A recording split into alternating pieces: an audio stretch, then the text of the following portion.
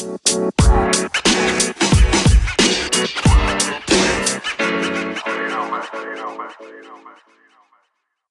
we are for another episode then with the Martial View, and today we've got our very special guest, Zara Phythian. So, hi Zara, how are you?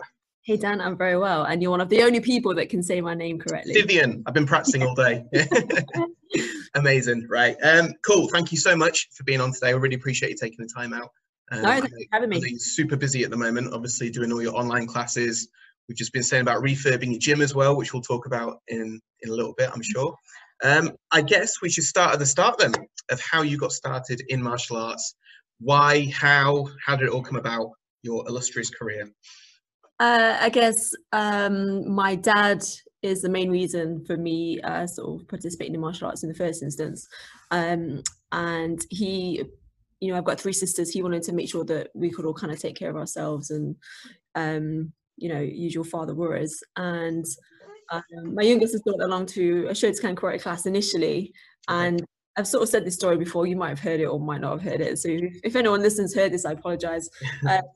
So yeah, so you know, all siblings I think are different, aren't they? I don't know if you've got brothers or sisters, but you know, my 3 sisters we're all one here. Look at you.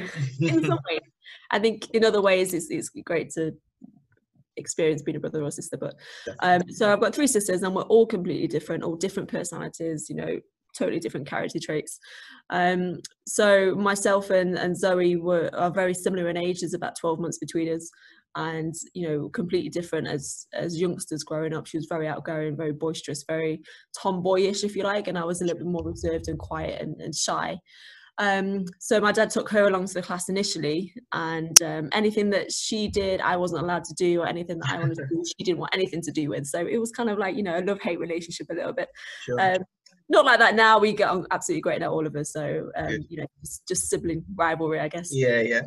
So I wasn't allowed to go along initially, and then when I did, just was hooked literally from the first day. I loved it, the structure, the discipline, learning the new techniques, all that kind of stuff, and just fell in love with it instantly, and never missed a session, never missed a training session.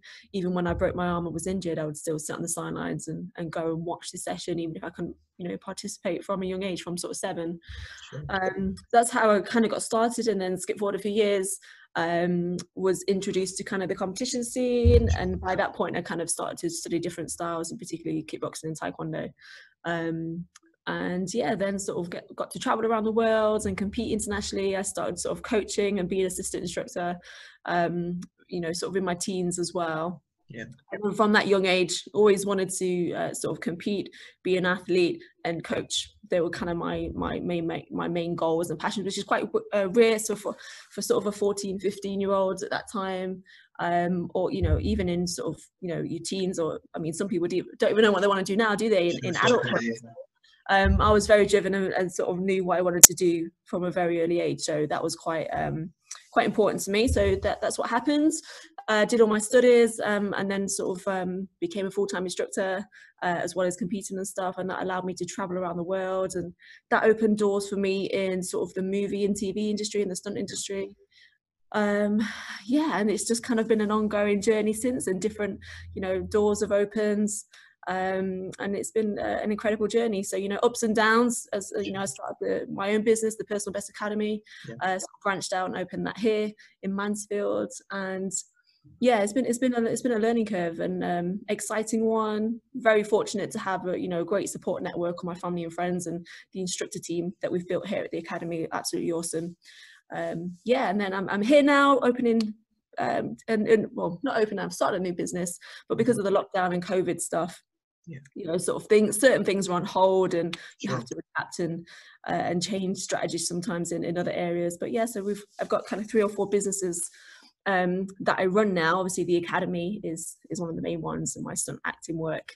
So my ZP Sports brand is almost ready to launch.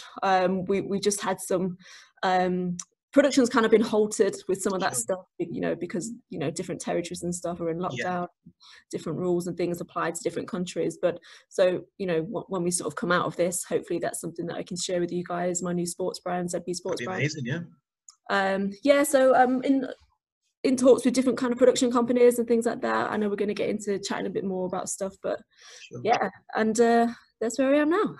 Amazing, cool. Yeah, very, very cool. Let's go back a little bit then. So you said you started with the karate, you did that for a few years, and then you started training in other stuff. Was there a reason why you wanted to train and kind of start cross-training? Was it just to expand your own knowledge? Did you think that maybe karate lacked some things that you wanted, or? Oh no, I love karate. No, I absolutely love karate. I didn't want to stop doing karate at all.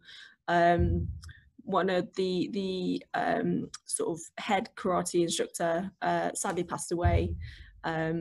And then as you kind of get older, because I sort of got into the competition scene, and that's one of the reasons why I started to do other styles to explore, because I just wanted to learn and still love doing that now. You know, I think we're always learning, we're all students. And yeah, the kickboxing school that I joined were very competitive and competition driven in certain areas, and I really wanted to explore that. So that's one of the reasons for sort of expanding out, really, and just knowledge. Yeah, absolutely.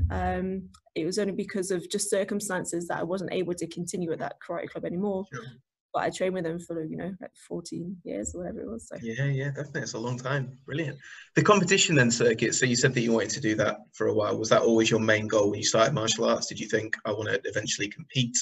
Not necessarily compete. I love to fight. I always wanted. Which was very strange to all my family and friends because of my personality. So I was very.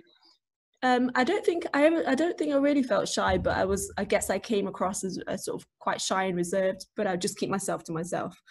But when I was kind of training or on the mats or whatever, that's where I sort of found my passion and my energy and my voice, if you like. And I used to love sparring and fighting and competing. So yeah, absolutely love that side of it. And then it wasn't until later that sort of found the sort of forms and the weapons competition as well, and started doing that side of things, as well as you know, the sort of fighting styles. And initially I didn't really want to do that because I was just interested in the fighting and becoming better at fighting. But I think that the sort of the traditional kata and the creative forms and the weapons gave me a competitive edge. And it actually, in some competitions, you know, you can be there all day. You can be there from, you know, 8:30 in the morning, sometimes earlier, through until, I mean, one tournament I remember, it was, you know, I think 12:30 at night, 1 a.m. in the morning before we left. You know, so sometimes, not so much nowadays, but definitely before, you could be at a tournament like all day. And I have to travel a few hours to get there and a few hours to get back and stuff. So that kind of helped pass the time. But then I sort of came to love that side of it as well. I used to love in sort of kata and the patterns and all that kind of stuff too. But yeah, I just it's not necessarily something I was looking for initially, but something that I definitely enjoyed doing, or I wouldn't have done it for so long. Yeah, definitely.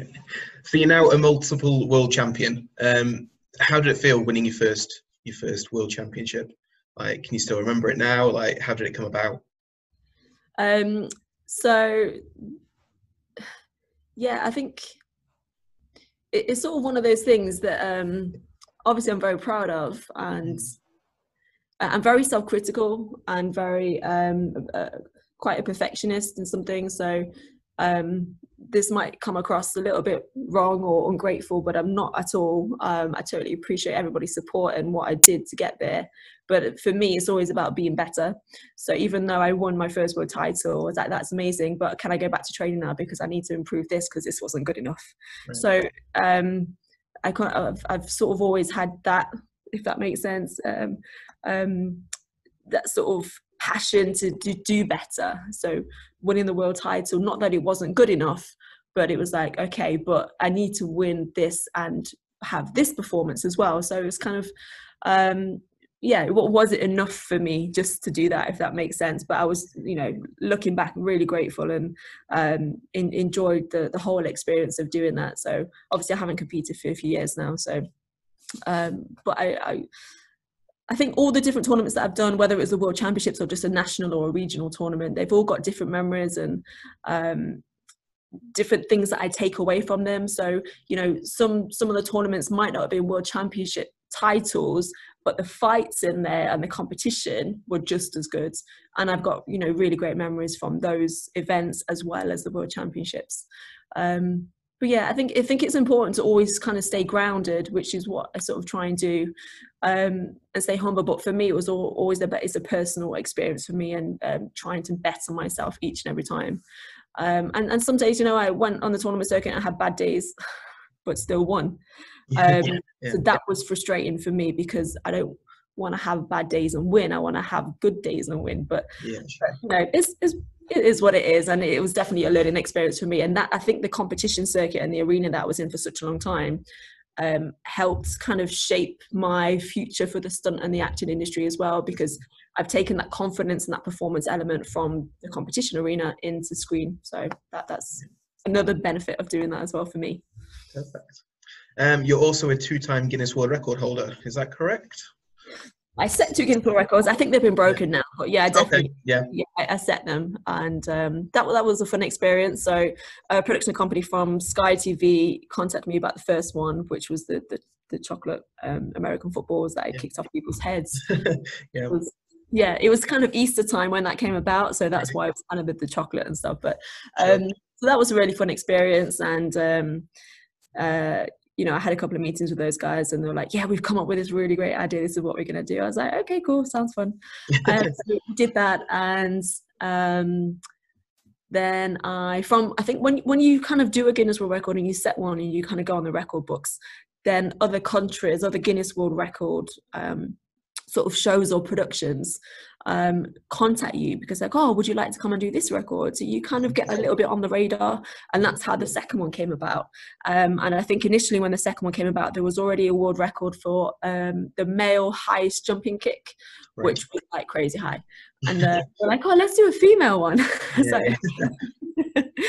I'm not particularly known for my jumping kicks, right, as in the height of them, but I was like, okay, sure, let's do it. So we set that one as well. I did that in India, and then I went to China to I had a competitor who wanted to break the record, and then I broke the record and I set a new record.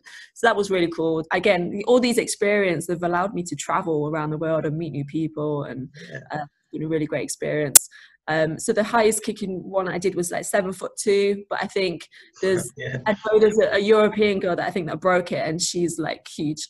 So I think she probably just kicked it, she broke it. But yeah, I was obviously really fortunate and grateful to be able to set the 2 world records. So that was really cool and really good experience as well. Amazing. Yeah, cool.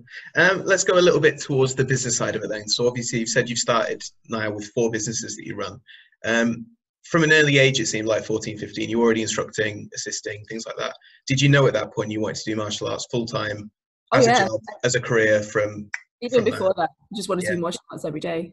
Yeah. Teaching.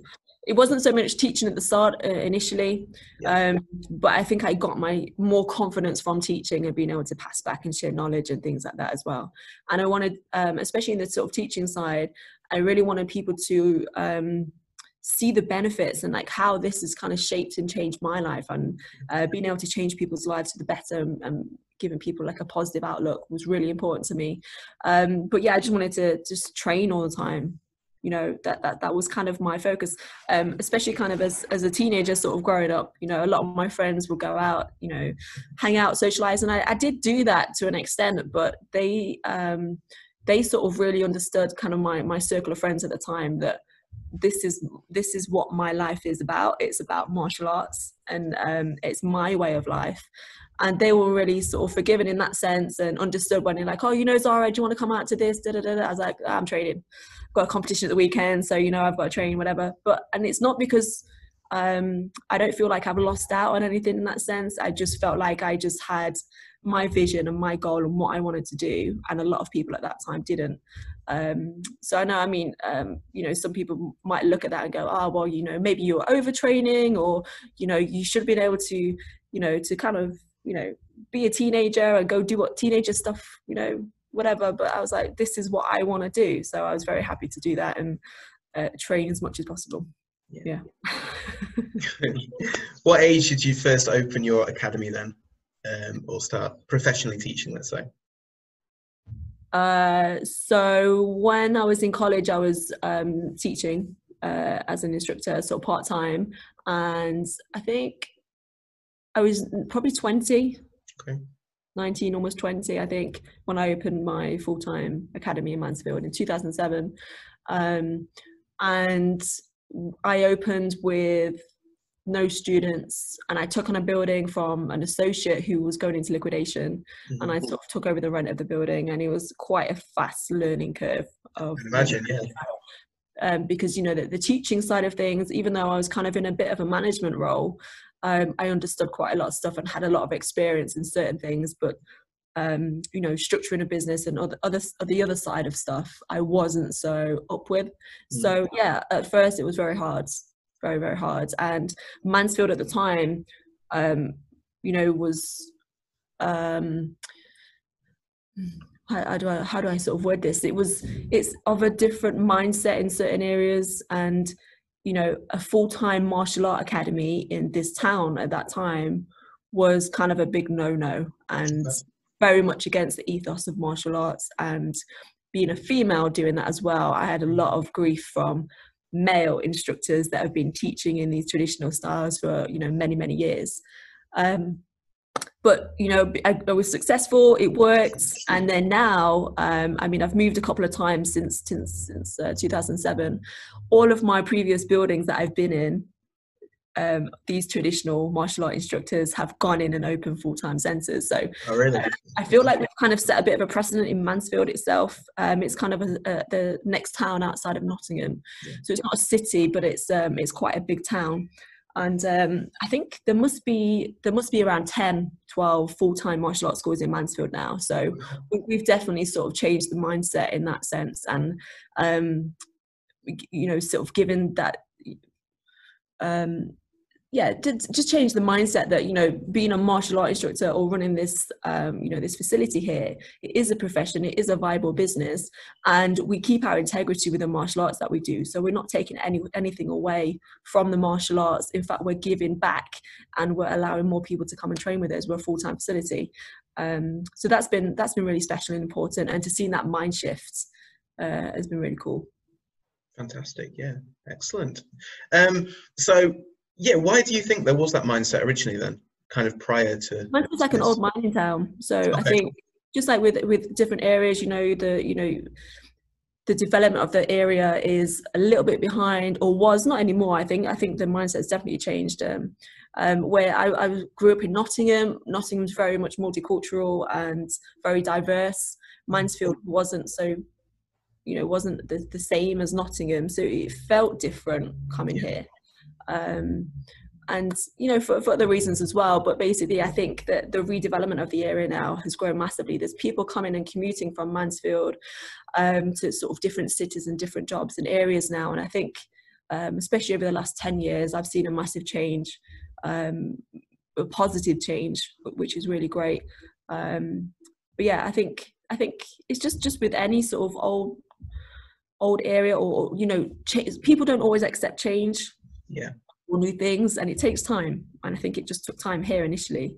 So yeah, I'm glad I stuck it out, and, you know, the students here are fantastic as well, and I think you attract like-minded people, so I think that's a positive here too with the students. You know, we've got a real family ethos here, and sort of a culture which is really positive and important to me. And I think it just takes time, and for me I think growing the reputation of the school and just getting people to kind of see what it is we do and what we're about was really important. So I know, especially like in the early days, you know, guys would come into the academy and be like, oh, this girl's teaching me, but, you know, when they're on the mats and then they leave there, okay, now we've got a different impression. So just first impression sometimes, and just mindset, but we're definitely on a positive track and in the right direction here. Perfect. For a lot of martial arts instructors then, having their own premises is kind of like it's the sign that they want to do something amazing, they want their own place, they want to have it branded, etc. What advice, if any, would you have to people that are kind of maybe in school halls at the moment that want to take that leap onto the next stage of it?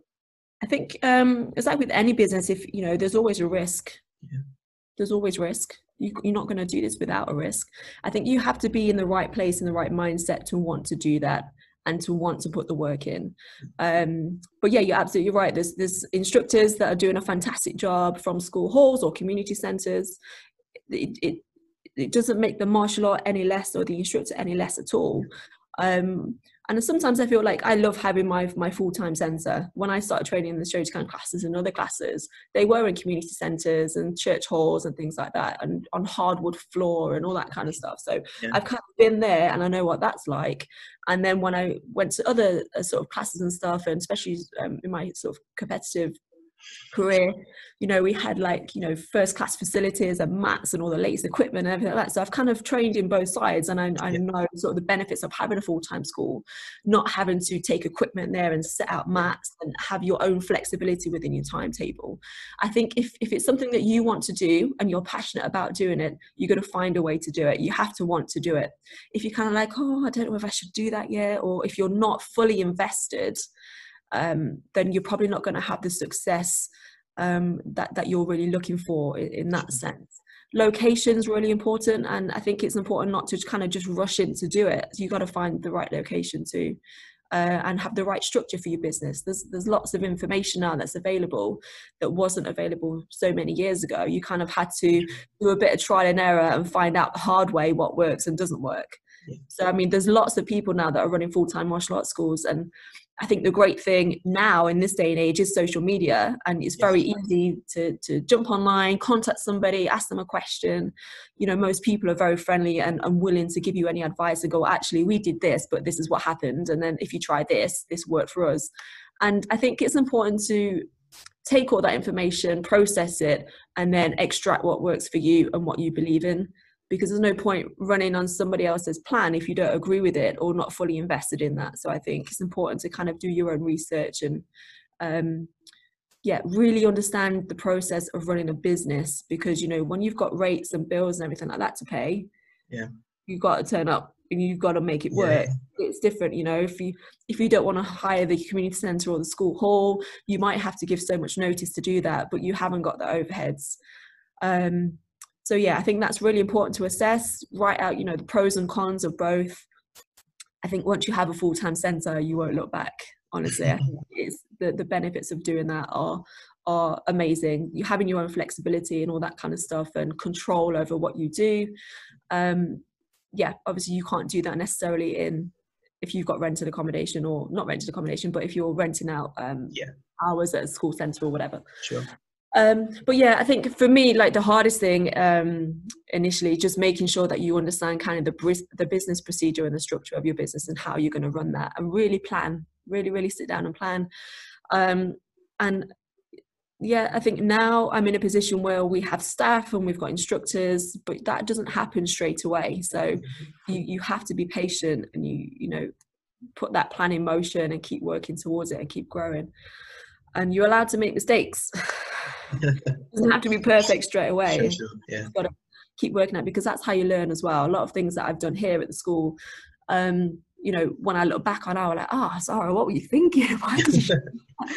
But at the time, that's kind of like, I thought this is what I needed to be done. And then you learn from that, definitely. But again, with social media now, there's so much information that you can easily access that will help you make better decisions, you know, doing your own research. But for me, that's what I wanted to do all along. I think, you know, whatever I do in my career moving forwards, I'm still going to have my school, or I'm still going to teach, or I'm still going to be involved. Martial arts is still my way of life, regardless of what I'm doing in that sense. But I think you just really have to be invested and really want to do that, make that decision. And if you want to do it, go for it.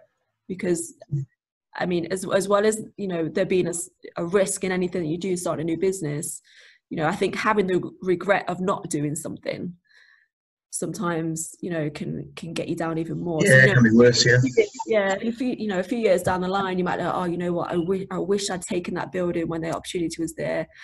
You know, and again, if you take a full-time facility, I think you just got to look into all the details really and just make sure it's right for you.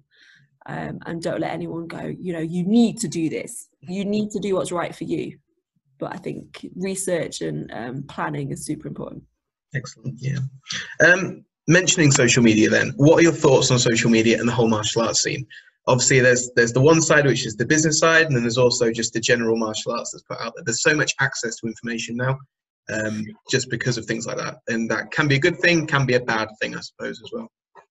Yeah, there's always two sides of social media, and it's not just martial arts. We're in the martial art industry where we teach martial arts, we train, etc.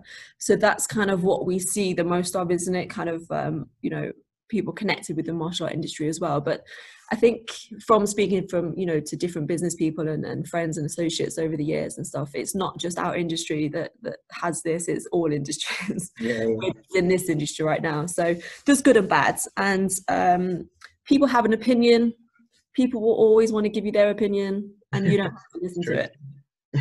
You there's so much information, so much good, so much positivity.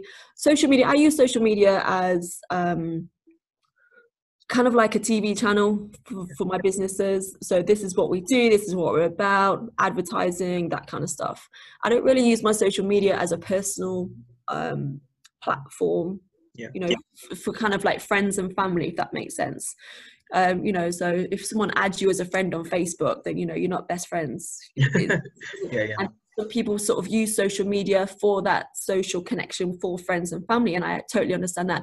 I don't use social media in that sense. It's for my businesses, it's for my profile, my professional profile. But yeah, there's good and bads, and that's why you have the block button, that's why you have a delete button, and you can share information or not share information. I think you just need to make sure. There's a lot of people that I've seen recently, especially during this pandemic, like to express how they're feeling on Facebook and social media or Instagram or whatever that is, which is absolutely fine. They've got every right to do that. I just worry sometimes that social media affects people's mental health in certain ways and puts a pressure on people, puts a pressure on us. If you see somebody being so successful and doing really well, then that can have, a negative impact on what you're feeling and what you think your business is doing right now. But a lot of times on social media, we just put all the good things on there, don't we? And all the things that and it's not always the case, in the background. So I think it's important to remember that. And I mean, I don't really go on social media that much in the sense of like, I try and be as productive as possible on social media. I'll post for my businesses. I'll interact on some of the forums and some of the groups and things like that. But it can be quite negative or upsetting sometimes. And for certain people. And I think it's important just to be aware of that. I mean, on my iPhone now, my iPhone tells me what I've been doing on my phone. So how much, how much work is productive, how much time I've been, screen time has been on social media or whatever. So, if you take a look at that, you go, actually, what am I doing? Are you on social media and do you find yourself kind of like scrolling through, or you're actually doing something for purpose? So I think it's quite easy, especially during lockdown and stuff, isn't it? We're all on our phones and our tablets and stuff, and we can kind of wander and try and keep ourselves occupied, which is absolutely fine. I think it's just important just to take care of your mental health and just make sure, focus on what you're doing, not necessarily what everybody else is doing. It's really easy to fall into that trap, and not just in martial arts, but it can be any area. So it could be, to do with your health and your fitness, or the way you look, or somebody's got a new car or somebody's house. It can be kind of personal things that you feel like you should have or be better at or whatever, and they can all have an impact on us. So I just try and be as productive as I can on social media and use it as a TV channel, really, or platform for my businesses, and not so much a personal connection. If we're friends, I'd rather pick up the phone and have a chat, or text message, or Skype, or FaceTime, and have that personal interaction, rather than just post a comment for my really close circle of friends and family. And then that's how I kind of see it. There's good and bad, so you just have to kind of filter out the bad and use all those methods of doing that, block, delete, unfollow, all that stuff. Cool. Let's talk about the films then, and the film career, and how that all began for you. So it went from the competition circuit. Is that when you kind of got some traction on that and some recognition? Yeah, just from competing at the US National Title Belt Championships, and some directors and local filmmakers and producers were kind of talent scouting and invited me over to America to film. And I was not interested in filming at all, because I just wanted to fight. I'd obviously done drama at school and stuff like that, but I wasn't drawn to do that. I was like, okay, cool, give it a try. You know, they put me up for 6 weeks in America, went over and filmed, and yeah, it was a kind of a life-changing experience because I did actually really, really enjoy it. I was absolutely rubbish. Like my leg was shaking, like doing my lines, and I was just so nervous. But I sort of had to, like I said before, sort of channel what I did on the mats in the competition arena, and then sort of channel that sort of confidence and that energy into the characters that I was playing. So it's kind of like learning a whole new craft. It is learning a whole new craft, and that's what I've had to do over these many years. Really sort of hone in on that. Really, it's just like if you're training or you're learning a new style, you know, you've got to take time. You're not just going to pick it up straight away. You've got to, you know, practice. And it's the same thing with whatever you do, and it's the same with acting and stunt work. You know, you've got to drill, you've got to practice, and really work on the crafts. But that's how I kind of got into it. And then a lot of my friends that had been in the competition area, especially kind of in the musical forms and creative side and things like that, were kind of screen fighting. And one friend sort of put me forward onto an agency, and it's just kind of networking, just like we do in the martial arts business industry. It's just networking with people that are in the industry as well. And then I kind of got different jobs and roles, and then you know, eventually got a different agent, and then just kind of took off from there. But again, it's just like stepping stones, and it's building it up, and it's working on your craft, and it's getting better. And you know, I still cringe when I watch stuff that I've been in years ago, but it's been a learning curve, and it's been a journey, and it's been fantastic, and I'm really grateful for that. But that's how I got started, really. And I guess I've sort of use the martial arts now within the acting work that I do as kind of a niche, really, which has worked really well. Yeah, perfect. Let's talk a little bit about Doctor Strange then, because that was obviously a major Hollywood hit, and you had a major role in it. So yeah, how did that all come about? What was it like experience such a big production? Obviously, it was an amazing experience, like working with the A-list cast on there, and not just the A-list cast, like Benedict, Chiwetel, Mads, Tilda, like, you know, all of those guys were absolutely amazing, down to earth, fantastic actors. So I learned a lot from those guys. But even just from, you know, the stunt team as well, the stunt coordinators and the fight coordinators and the whole stunt team and the rest of the cast, it was just a really great experience. It kind of I wasn't really expecting to be away for that long, so I went for an audition. So my agent put me forward for a couple of auditions at the time, and I actually got both of them. I got both roles. I got callbacks for both roles. So one of them was for Doctor Strange, and the other one was for Wonder Woman. Right. And, but you know, good role, good featured role. It's like, okay, so then what happens? Okay, well, let's see how it plays out. And then obviously we're both filming at the same time, so then it was kind of had to make a decision of which job, you know, to go for. So obviously had discussions with my agent, and then so once it was confirmed that I had the role, it was kind of like good 7-8 months away from home. So, you know, living in London Monday to Friday, I'd come home at the weekend if we weren't filming or training or working or whatever at the weekend. But it was quite, you know, a long time. I got married in the September. Let me retract a little bit. So I did the audition, I think it was July. I got the part in August. Was started to work in September, and then I was like, I'm getting married, am I allowed to do that?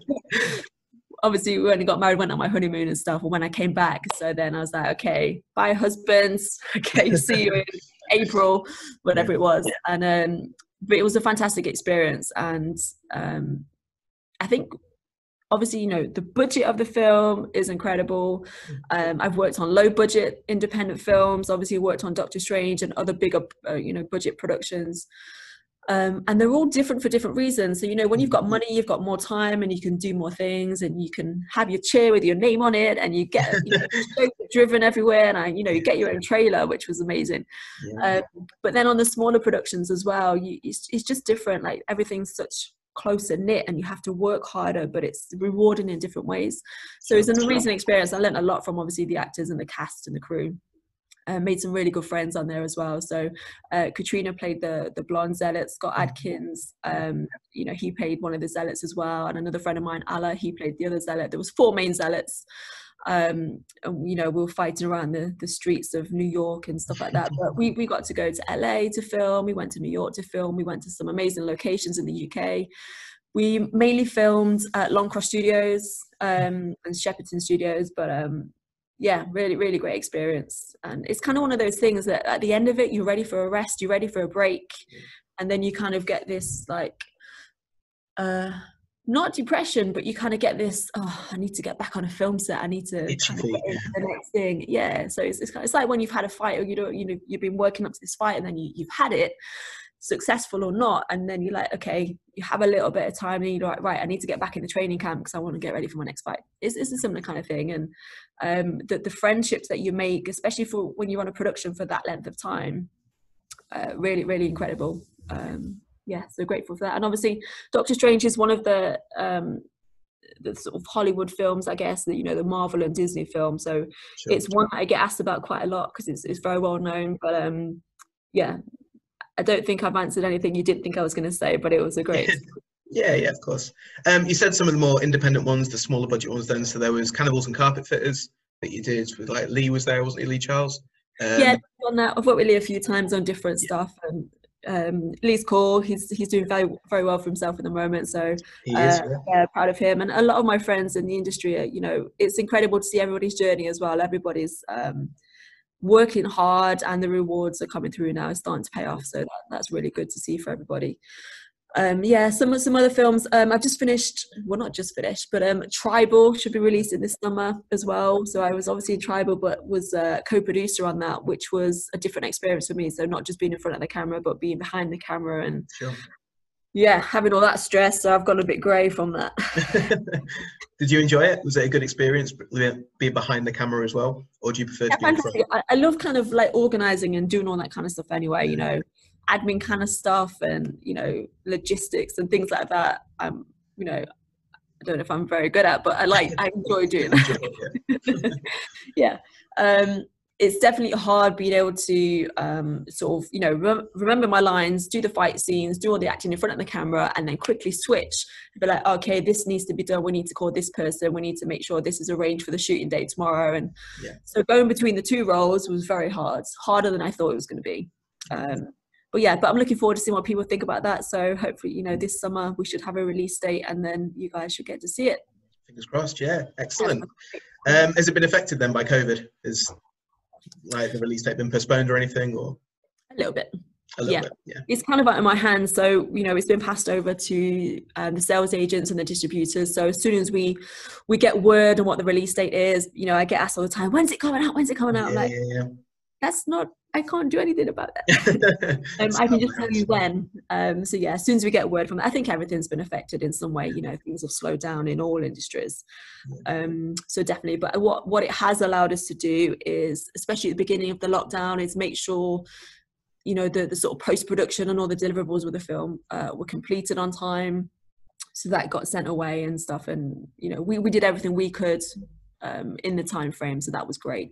And it's also allowed us to work on a new production that we're working in association with Film Vault, which is the Martial Art Roadshow, which is a concept that Vic had like years ago. But I remember it, yeah, because of the lockdown and stuff, I think it's allowed us to be creative and productive. And I've had loads of scripts through from different productions that, as soon as we kind of get the green light and we can start moving forward again properly, we can get back into the swing of things, into the role of that.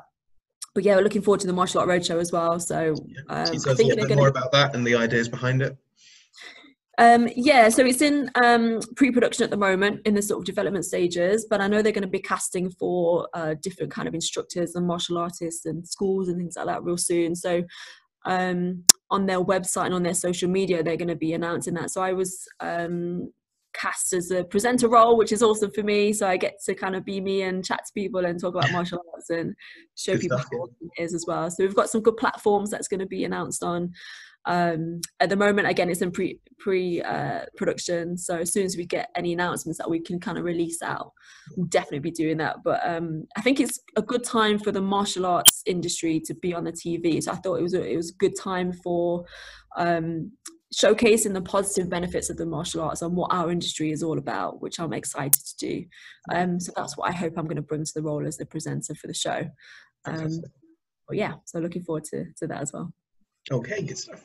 COVID then, so how has it affected your business, and what you seem to be just taking it in your stride, and just kind of going, right, we just moved online, it's done, fine, cool, we'll just keep going. That is one reason.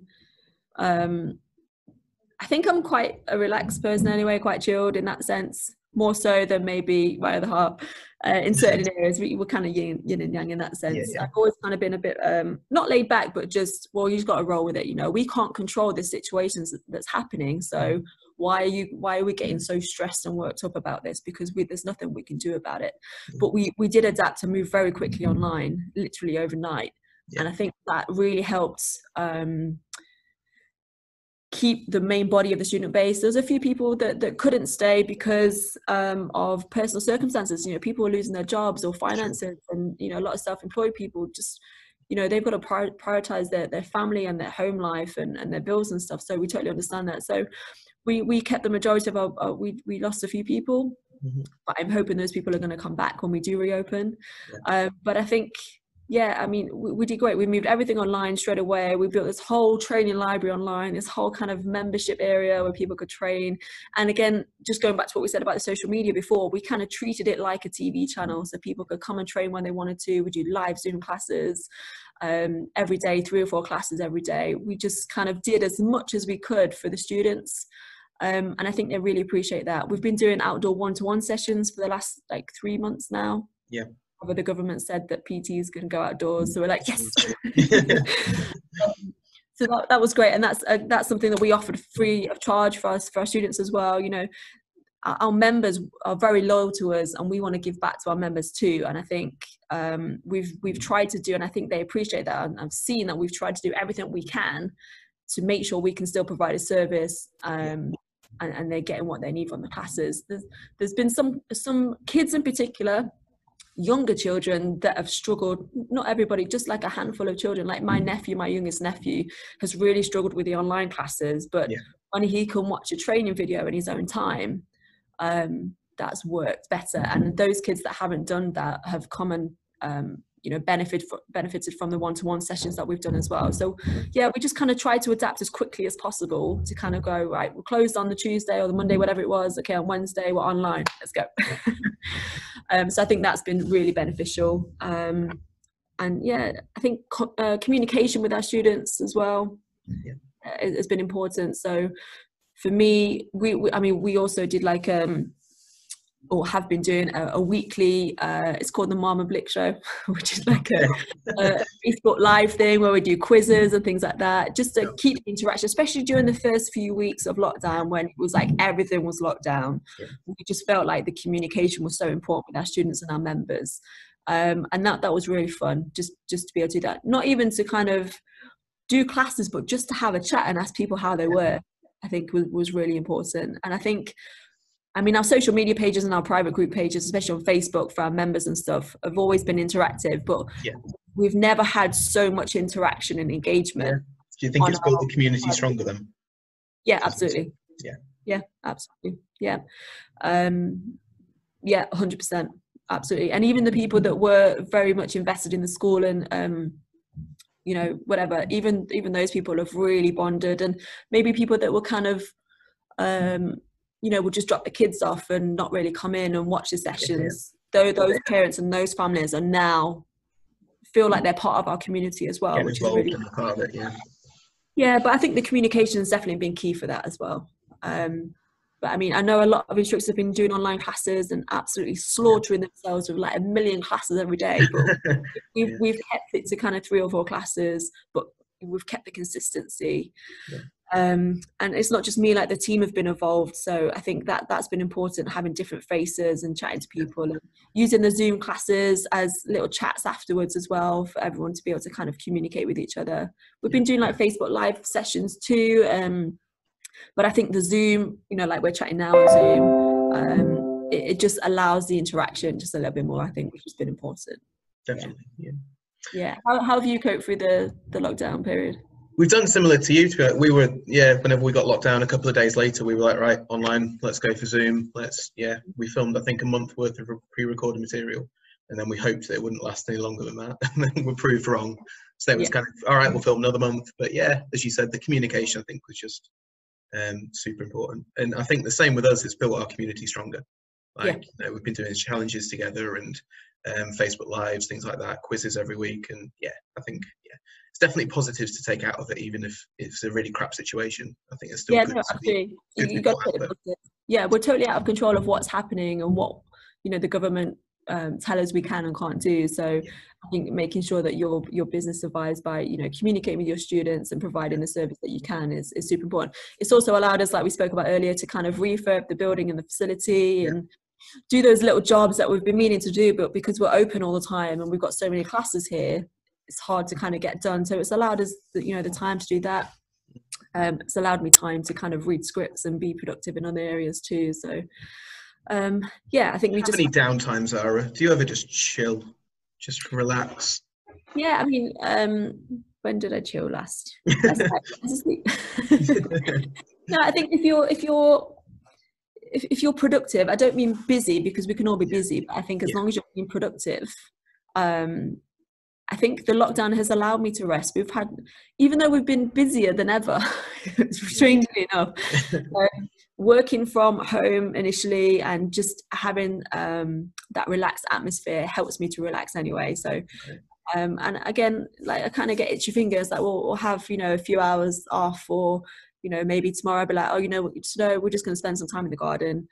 And then tomorrow we're back on it. So yeah, I do make sure we have downtime and stuff. I'm very, very wary of that because a few years ago I did kind of burn out really bad and sort of made myself really unwell. But I am a little bit of a workaholic, but I'm very much aware of that now. And I know when I'm getting to that point where, okay, I've just got to take a little break and have a little rest and get back to it. But as long as you're being productive and not just kind of pulling yourself on pillar to post. Yeah, busy but getting nothing done.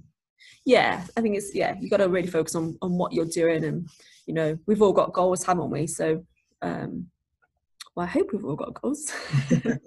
You know, staying on track with them and sort of prioritizing your time and stuff is important. Definitely, yeah. Let's talk about the future then. So kind of post-COVID, when this all has finished, hopefully sooner rather than later, what are your plans then in terms of your own academy, in terms of the 4 different businesses, in terms of the movie things as well? I think they're all growing in a positive direction. Again, with the academy, I think I feel like the bond in the community here is much stronger. We've had so many inquiries during the lockdown about people wanting to join. And I've not turned them away, but I've said, look, you're going to have to wait because we're not taking on new members right now. I know a lot of people have done that during lockdown, which is absolutely fantastic, and that's what they want to do for their business. I have my own opinions about teaching martial arts online to people who I've never met before. I think for me, it's very different from having your students train with you online or having maybe a beginner's course online. To introducing people who've never done anything before, and then that's all they're going to do now. So if that works for you, that's absolutely fine. But I made that decision to not enroll any new members during this lockdown period and have a waiting list for when we do reopen to introduce people to that. So I think we're going to be busy, not just myself, but I think we're all going to be pretty busy in terms of interest in martial arts, and people want to be physically active and learning new stuff. I think we're all going to be busy, which is great. I think the team here are doing a fantastic job. They're all growing. I sort of have more of a managerial role here, and I'm not on the floor 24/7, which is great. So I can take the school in the direction we want to. I'm focused on some of the production stuff that we're doing with sort of my production company and my ZP Sports brands. And then my own online training stuff that I'm doing, like my ZP Online Training Academy as well. So everything's kind of going in the right direction, which is great. So I'm focused on splitting my time equally between the businesses. So I'm not kind of like over focused on one area so that another slips and then I've got to go, I've got to do this now, and that slips. I think just that, you know, it's just balance, isn't it? It's like work, home life. You've got to find that good balance. And I think with the different businesses that I'm doing, just making sure I'm balancing out my time and prioritizing things. But it's a good position to be in right now for me personally, and I think I'm excited about the future of martial arts. I do think this is going to be a really busy time for us. I mean, September anyway, historically is a busy time, isn't it? School. And I think people, especially from the people that I've been talking to, are just they just want to get back into some kind of structure or just get out. The guys that have been coming for the one-to-one sessions here for the past few months, you know, some of the kids initially hadn't been out of the house since March. Yeah. And it's just, people are kind of really itching to get back into doing things now and be active. So that's cool. So, and I'm really itching to get back onto kind of film sets and things like that as well. So doing everything I can in that sense with the online stuff and the academy and the businesses. And yeah, keeping on track with the plans and the goals, and staying positive and making sure I find time to train and look after myself as well, because if you don't look after yourself, you can't look after anything else or your business or anyone else. So I think that's important to just add to that. Very true. Yeah, we can all forget that sometimes, can't we? You do. I don't know about you, but I need a haircut after like 4 months. I can't wait. I'm booked in for Sunday. Bring it on. Yeah. I can't get in yet. My hairdresser's got a wait list. Normally I don't ever colour my hair, but I'm gonna have to like be a DIY job. Oh no, I don't do that. No, I can't do that. I'll probably damage my hair somehow. Yeah, I'll let my hairdresser take care of that. But I'm like, you should use little grey bits. Grey bits. Can you like get rid of them? It's COVID grey. Yeah, it's the COVID look. But yeah, I think it's important to focus on your businesses. We all want to be successful, of course we do, but I think finding that balance that works for you is important, so you take care of your mental health and physical health too. Definitely. Perfect. All right, thank you so much for chatting to us, Zara. I really appreciate it. You're very welcome. Look forward to seeing what you do in the next 6 months or 8 months or 3 months or however long it takes. But yeah, can't wait to see it. And I'm just I just want to wish everybody in the martial art industry all the, you know, the best. I know that people are very anxious or angry right now that we're not able to open, but our time's going to come. And I think, you know, we're all going to use that positive energy and drive that into our classes and change people's lives and keep doing what we're doing. So yeah, I just want to say best wishes to all our fellow martial artists and instructors out there too. Fantastic. Thank you so much, Zara. Cheers, Dan. Awesome. Okay, bye.